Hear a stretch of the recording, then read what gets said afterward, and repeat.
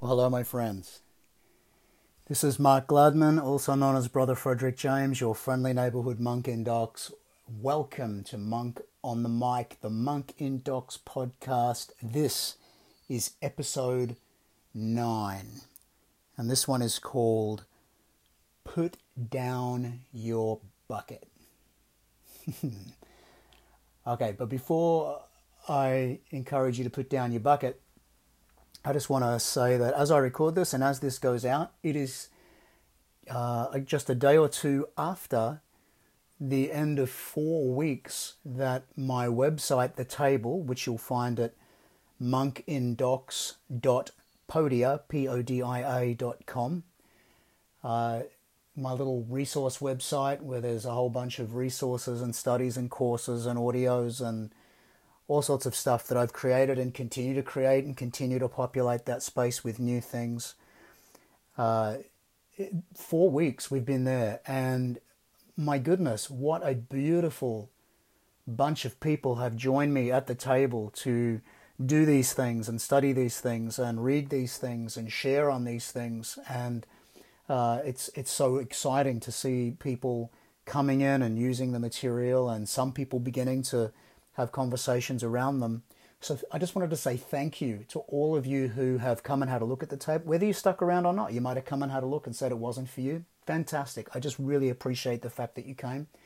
For those of you who have stuck around, we've got some great stuff coming up. And a particular special thank you to the people who have become financial supporters or who have purchased things at the table, because your gifts have enabled me to keep the table going and to keep the infrastructure there so that people can come and access a whole bunch of the material for free. And that is just a real blessing to be able to do that. And I just want to thank those people so much for their patronage and their support. It really does mean a lot that you're working in this ministry and you believe in it enough that you've thrown yourself in the ring to be a part of it together with me. So thank you. And I know some of you are starting to look into that. I've had a few inquiries about how you do that and so on. And I just am really looking forward to this thing growing and thriving and being a blessing to so many. And on that note, I just want to say that in the very last week of Lent, that is the week leading up to Holy Week, on probably the middle of the week there somewhere. So I think for most people who are in the US, that will be on the Tuesday evening, I think. We are going to have a gathering just as a kind of Lent wrap-up. So those people who are in the Lent course, you'll get that information very, very soon. And if there's some spaces available, I only have space for 100 people, and there's way more than 100 people on the Lent course, so hopefully we'll be able to get everybody in. If not, I may have to record it and make it available or do a second one. We'll make sure that people are able to see it and be a part of it, though. But if you aren't in that, then or you're not a member, a subscriber at the table, you may not hear about that. So if you want to be a part of that, this will be the very first live Zoom gathering that we'll be doing for the table, and it will not be the last. So I really look forward to doing that. And as I said, you'll get information about that. And if you're not subscribed, simply go to the front page and hit the subscribe button, and you'll just get emails on what I'm doing there and can jump in on the things that you want to be a part of. But do take a look at the ways that you can support the work at the table. It's really inexpensive, and there's gifts abound. I mean, everything is free for anybody who supports at any level what I'm doing, either of the 3 subscription options. So have a look at that, and really love for you to come and be a part of that if you can. So that's that one. And also, just to let you know that I am in the midst of recording a whole bunch of interviews for the podcast, for the Monk on the Mic podcast, and I'm so excited about the ones that I've done, and I'm so excited about the ones that are coming up, and the people and the guests that we have coming up in some interviews in the next little bit on Monk on the Mic. And so they will be interspersed with episodes that are like this one, but make sure that you are subscribed to that, and you can do that by either joining the podcasts page at the table website, monkindocs.podia.com, or jump on your favorite podcast receiver, is what you call it, Spotify or Apple or Google or Amazon or whatever it is you use, and subscribe, and you'll be definitely then going to get a little dingle notification when the new episodes go up. And like I said, you won't want to miss some of the great episodes and some of the conversations that I have coming up with a really broad range of people, talking about a really broad range of things that I think really suit the audience of the things that we're doing around Monk in Docs. So that's that there, and I really invite you to come and be a part of that. But let's talk about putting down your bucket.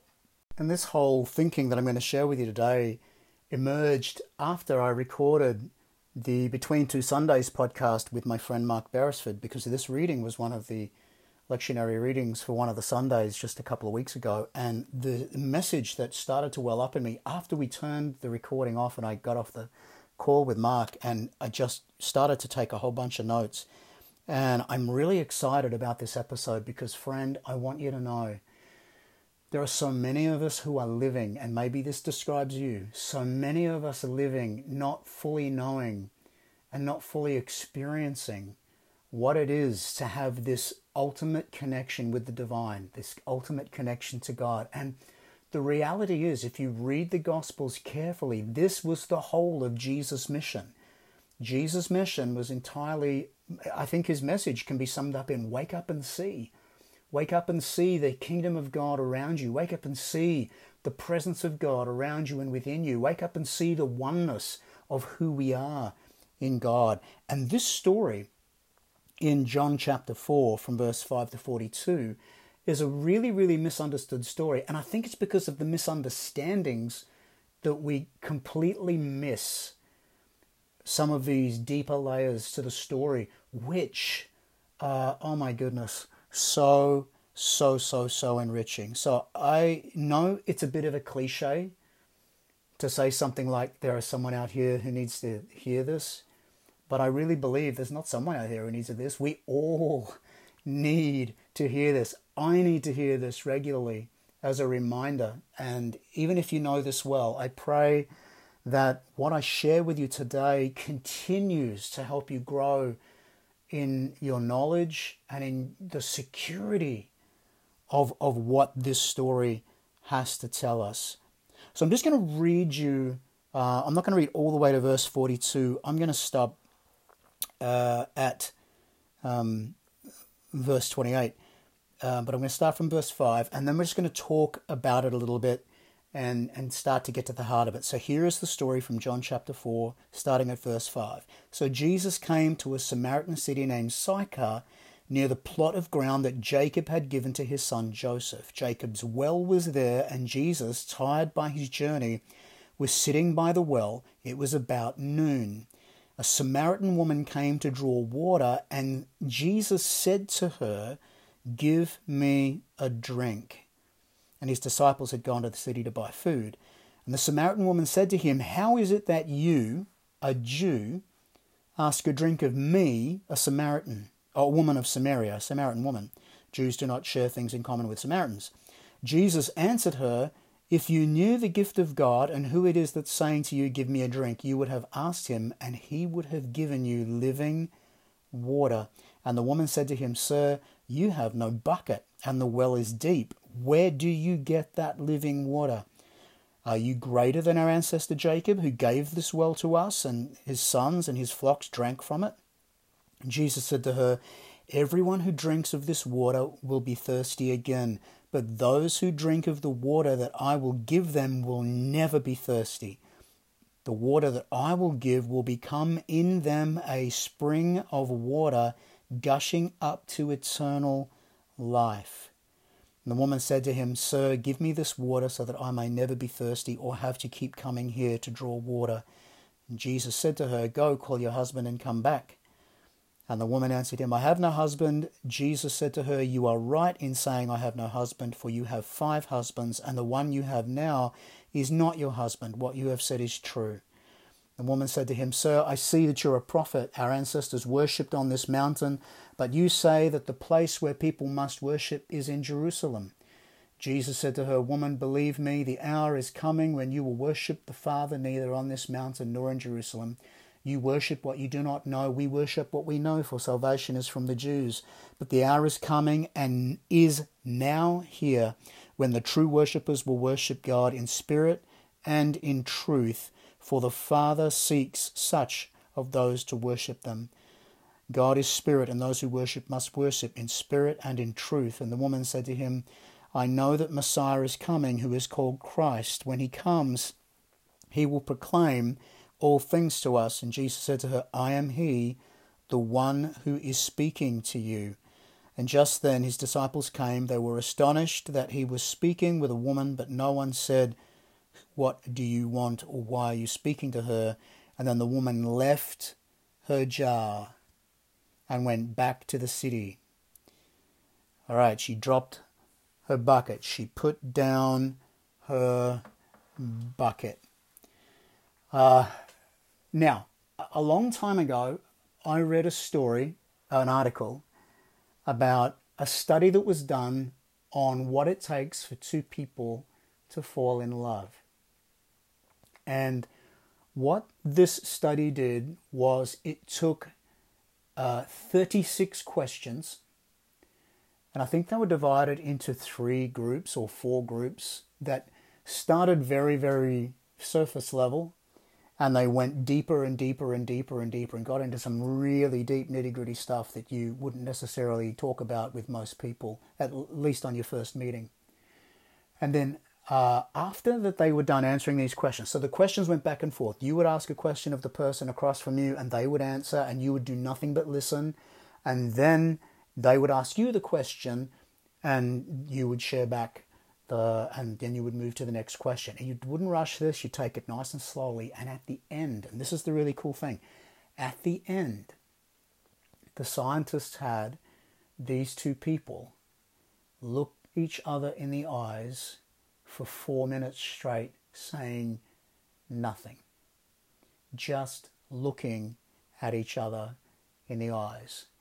And as I understand this, it was the very first study, which did it with one couple, that I think it was something crazy, like 6 months later they were engaged. Or not long after anyway, they got engaged.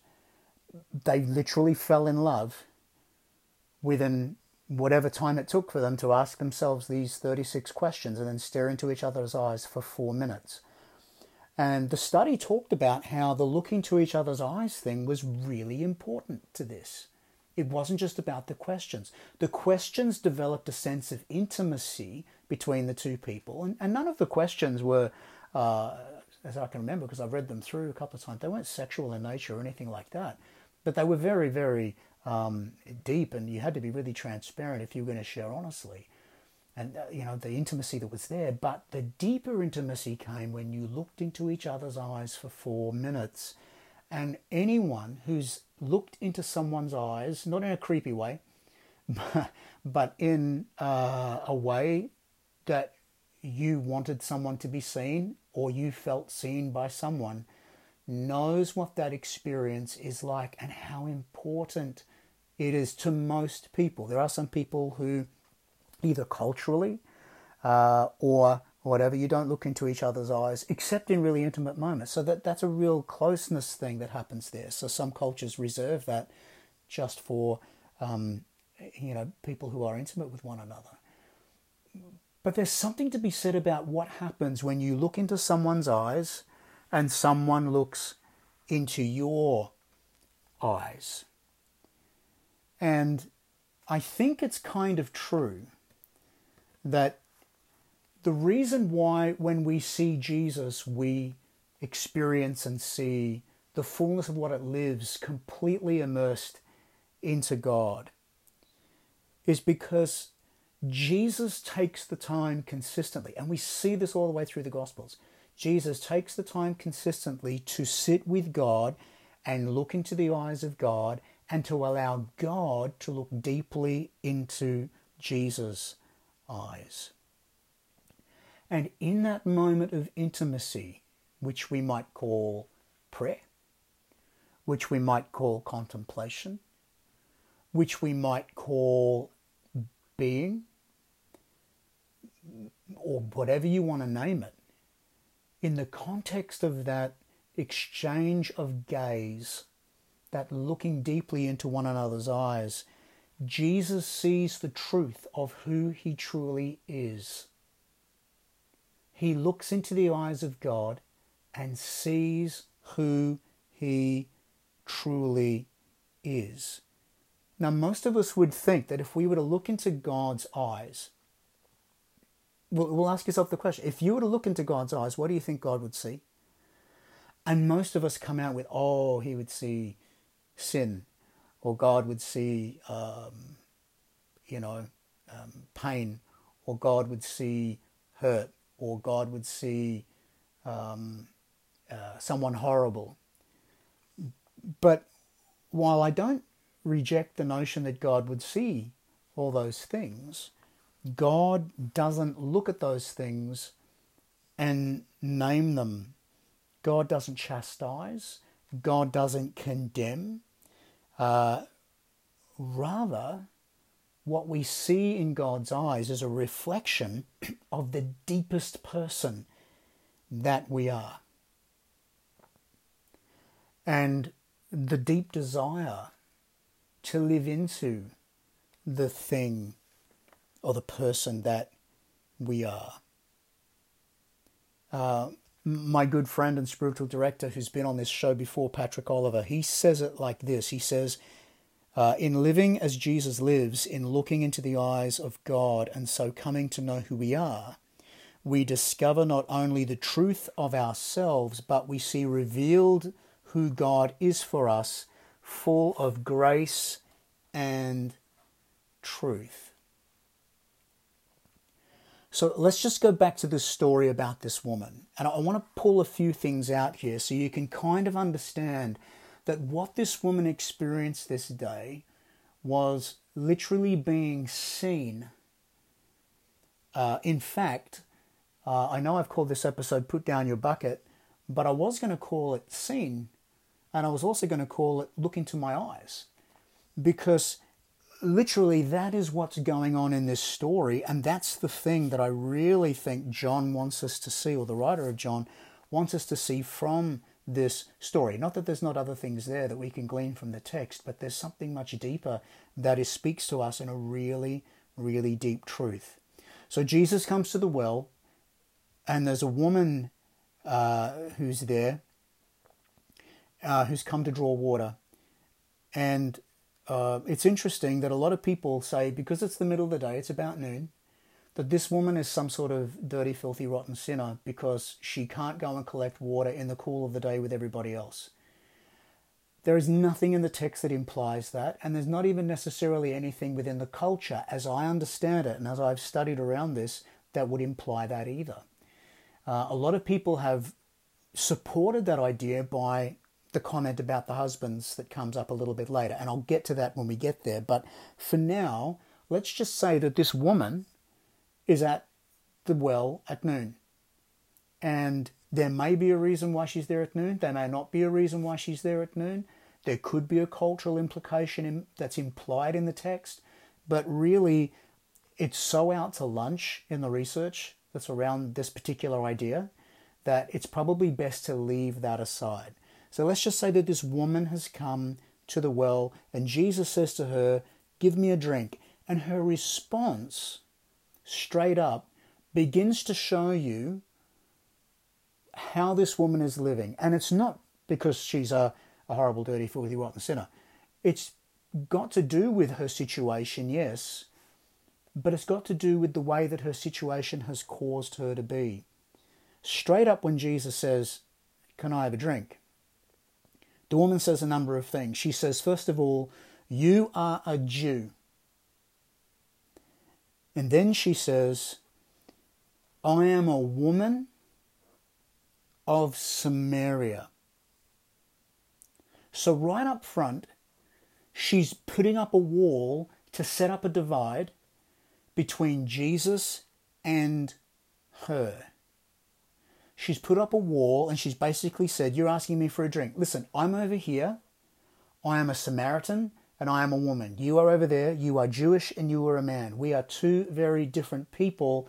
How is it that you are even thinking of speaking to me, let alone asking me for me to give you something? She has put up a couple of things and saying that, first of all, pointing out that she's a woman.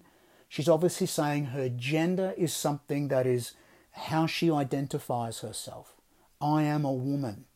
And there's nothing wrong with identifying yourself with that. But I think Jesus is trying to say there's something much deeper at play here and going on here. Because then she also says, not only that she's a woman, she says she's a Samaritan woman. Right? So again, straight up, in that Samaritan, she's done two things. One, she's talking about a religious situation, and two, she's talking about a political situation. And I don't want to go too deeply into the whole relationship between the Jews and the Samaritans here. You can go and read about that. But there are a lot of political implications about this, and there are a lot of religious implications about this, which is why the Samaritans were hated so much by the Jewish people, and why they didn't want to mix with them, because religiously they saw them as separate, and politically also they saw them as separate. So she's setting herself up in a particular identity. I'm a woman, my gender, my religion, and my politics from in which I'm living, they all define who I am. You are this religion, you are this politics, you are this man, your gender. So these things separate us and cause us to be separated. So you can see right up, this woman's identity is in politics, religion, gender. And then it goes on, verse 10, Jesus answered her after she said this, saying, if you knew the gift of God and who it is that's saying to you, give me a drink, you would have asked them and they would have given you living water. Living water. And she says, you've got no bucket. You don't have a bucket. How are you going to pull living water out of nowhere? You're saying you're going to get living water. You don't have a bucket. Where do you get this living water? Interesting. Jesus is saying, I can draw on this living water and I don't need a bucket to do it. And why doesn't Jesus need a bucket to draw on this living water? Because he knows where this living water comes from. This living water is already within him. This living water, which he calls a little bit further down. Let's just go to that for a second. Verse 13. Jesus here in verse 13 says to her, everyone who drinks of this water will be thirsty again. But those who drink of the water that I will give them will never be thirsty. The water that I will give them will become in them a spring of water gushing up to eternal life. So Jesus is saying to her that what you need to quench your thirst is deep within you. This is why I don't need a bucket. I don't need a bucket because I'm already a sponge. Or I'm already a drop that's in an ocean and the ocean is in the drop. Right? To use the Kabir poem.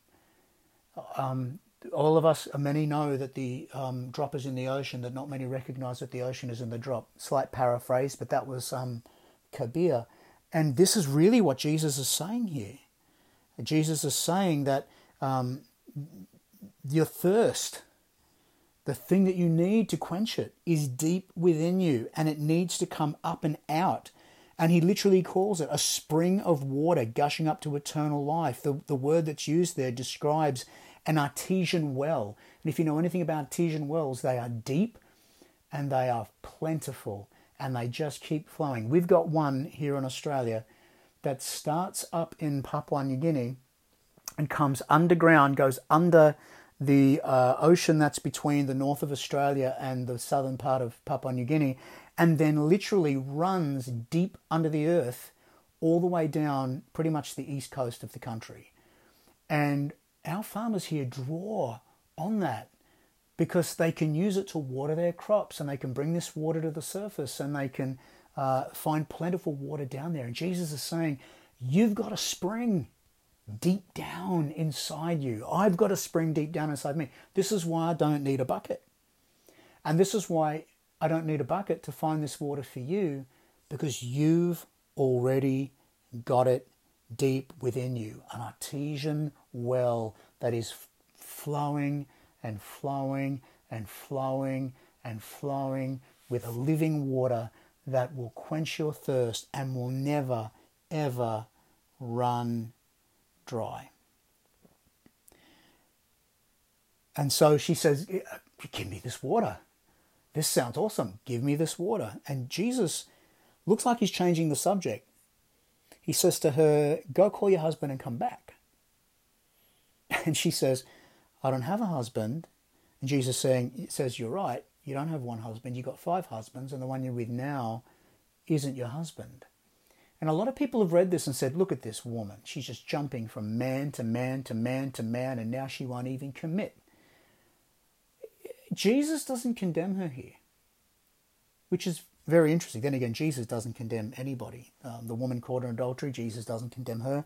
Jesus doesn't condemn this woman, which maybe that, among other things that are in the scripture, should be a wake-up call to a lot of people who like to go around condemning people. Probably not a good way to live, because it kind of wasn't the way Jesus lived. But I don't think Jesus is even trying to draw her attention to this bad way of living. I don't think it's that at all. There are lots of reasons why she may have had 5 husbands. Maybe some or all of them have died. Maybe some or all of them put her away, gave her a certificate of divorce, which at the time a man could do. A man could just go to his wife and say, I don't want you anymore. And there could have been lots of reasons for that. Maybe she couldn't bear them a child. And I went, well, that's it. Putting you away. I'm going to go somewhere else where I can get me a child. Go with someone else who can do that for me. So there's lots of reasons why she's got put away by others. And perhaps the person she's with now isn't her husband because they're not in a romantic relationship. That she's simply there because, again, in that time, women had very little agency. And most women, if they weren't with someone, just couldn't live. They couldn't they couldn't eat, they couldn't sleep, they couldn't have shelter, didn't have clothing. So is she with someone, whether linked or not linked romantically, or not romantically, maybe just because she feels she has to in order to survive? But once again, Jesus is drawing this up, not to throw guilt and shame on her, but to say to her, this also is not your identity. Your identity isn't in who you're with. You don't need to keep trying to find someone in order to have an identity in the world. You don't need to keep grappling with your politics. You don't need to keep holding up your religion. You don't need to keep throwing yourself back on your gender. You don't need to find your identity in those things. Not that they're not important. But if you're clutching at those things to try and find your identity, you're not going to have your thirst quenched. And he takes it even further. Down in verse 20, she says, our ancestors worshipped on this mountain, but you say that the place where people must worship is in Jerusalem. When she says you, she's not saying Jesus, because Jesus hasn't said anything about that. She's basically saying you Jews, right? To which Jesus says, well, believe me, the hour is coming when you will worship God neither on this mountain nor in Jerusalem, for you'll worship God in spirit and in truth. And so again, she's trying to find her identity in something, and Jesus keeps pushing them away. Your identity is not in your politics or your gender or your religion. It's not in who you're with and the person you've got and the things that you can grab onto. It's not even about where you are geographically. None of those things will fully quench your thirst. It's not geographical, though, not because you can't find it out there, but because it's not out there. It's already within you, that deep artesian well, which is probably why Jesus brought up the husbands, because he says to her, the water that I will give will gush out of you. And she says, give me this water. And he's kind of like, well, I will, but I kind of can't. You need to recognize it. We need to let go of some more of these things that you keep clinging to and clutching through, the husbands, the geography thing, all this stuff. And she suddenly realizes because, and this is the cool thing, remember early on in the conversation when Jesus was talking to her about giving her living water, and she said, "Sir, you have no bucket." You have no bucket. How will you draw water when the well is so deep? Where do you get this living water? You've got no bucket. I'm one of these people who likes to think that when there's something written in the text, it's there to kind of point us to something, to get us to think about it. And in verse 28, the very last part of the passage, that it does go on from there, but the last part of the passage that I read to you says, after they've had this conversation, and Jesus has said, you worship in spirit and truth. He said that there's this deep spring in every single person, that it will give you living water that'll never run dry. He said to her, don't find your identity in your gender or your politics or your religion or your geography or your who you're with or not with. And then verse 28 says, then the woman put down her bucket and she went back to the city. And that's the bit that should make us go, oh, right? She put down the bucket. Now, buckets were kind of important, but she was willing to leave her bucket. And here's why I think she was willing to leave her bucket. You've probably already thought about what this conclusion might mean. I believe she put down her bucket because she realizes where this spring, this deep, gushing spring of water, it's clicked for her where it is. And she realizes, I don't need a bucket to collect this water. I can put down my bucket. I can put down all the things that I usually put in this bucket. The things that I put in this bucket will never quench my thirst. Just like if I drink water from the bucket, I'm going to get thirsty again. I can keep trying to find my identity in my religion and my politics and my gender and who I'm with or who I'm not with, or in my geography. But all those things, I'll get thirsty again. The thing that I need to draw water from is that deep well of God's Spirit rushing down within me. And I need to let that well up. And I need to let that water quench my thirst.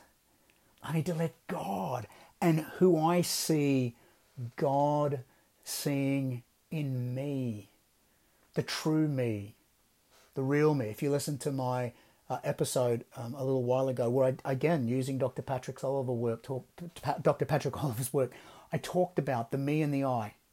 That was the episode called Shaking Off the Dust. If you haven't listened to it, go back and have a listen to that.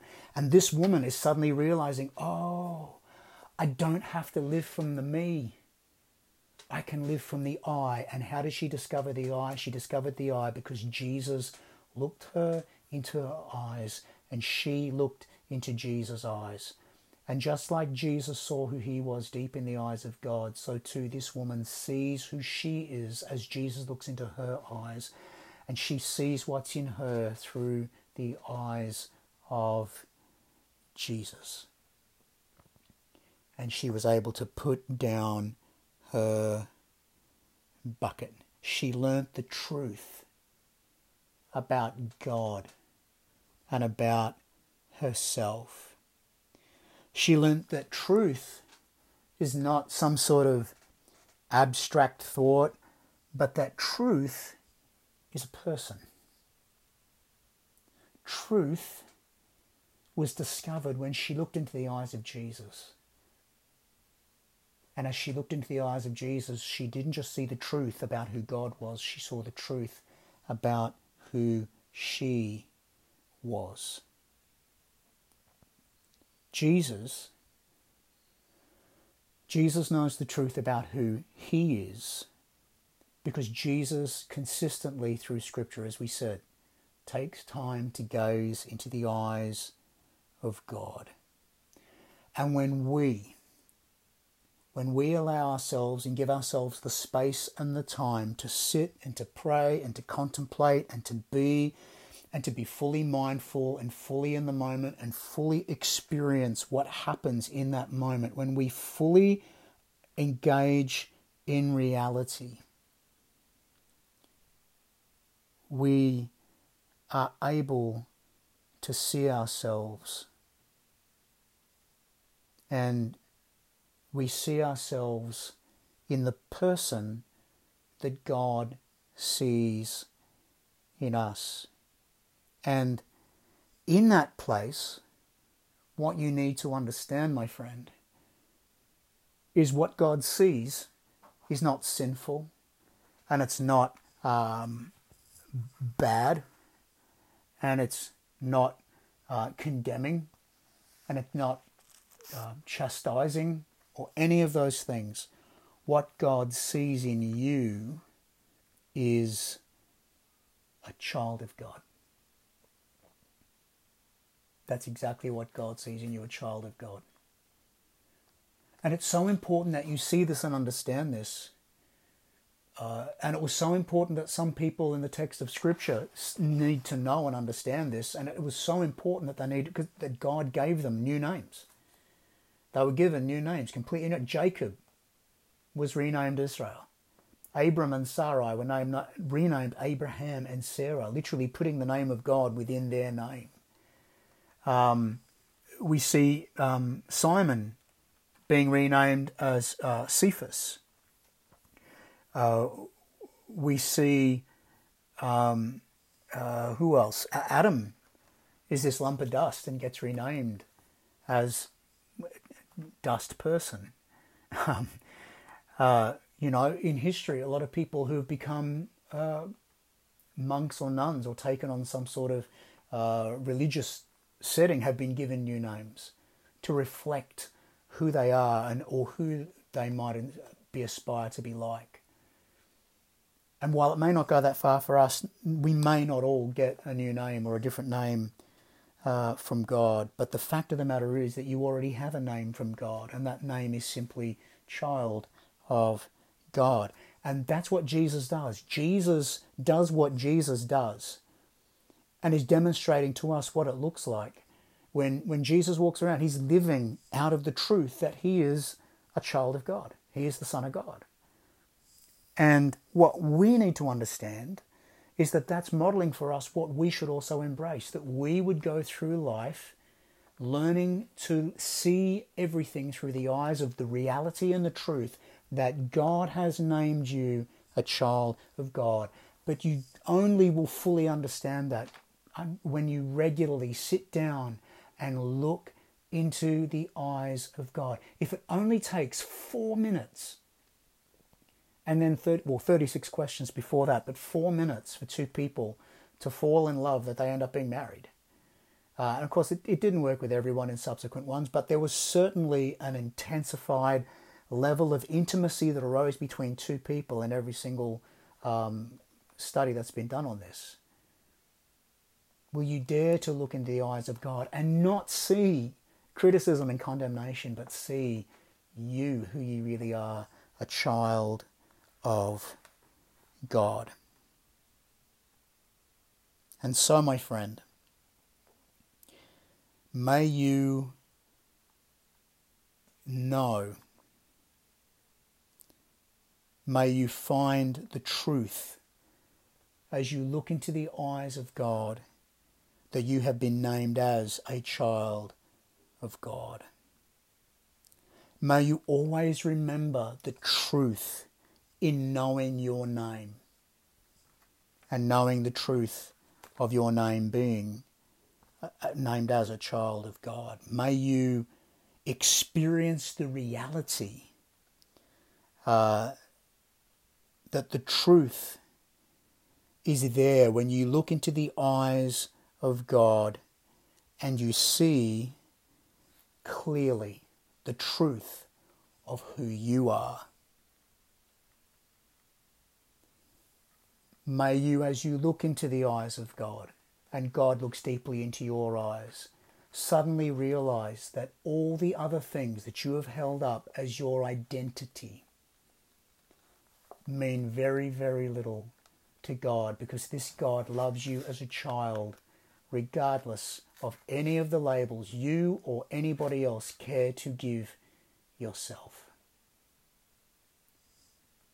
May you put down your bucket